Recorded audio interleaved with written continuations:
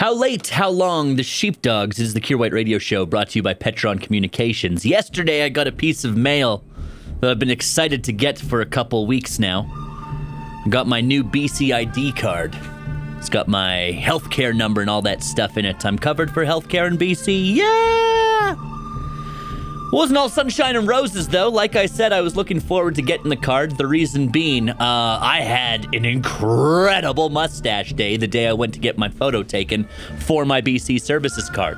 Oh, how majestic I will look upon my BC Services card. That's what I've been pep-talking myself with for the past week and a half. So I got the card yesterday. And while, yes, you can tell that I'm a man with a mustache, it turns out the government of BC uses some kind of special camera that helps to hide mustaches. You can't see the fabulous curls at the end of my mustache. All right? You can just see vague mustache shape in and around my lip area. I was disgusted at the anti-mustache cameras used by our government.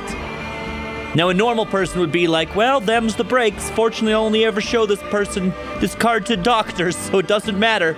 Not me, though. Me, I suspect conspiracy. I've long believed that sometime in the late 90s, a conspiracy popped up to take mustaches away from men. Some people say things like, no, they just went out of fashion here. No, it's a conspiracy. Once men were allowed to have mustaches, a point in the late 90s hits, and suddenly you have a mustache and people accuse you of being a sex criminal. Conspiracy. Conspiracy of the highest order. And now I find out the conspiracy goes all the way to the top. All the way to the top of the BC government, who said to their employees, make sure you use the cameras that hides the mustaches. Can't let anybody know how cool mustaches are out there in the general public.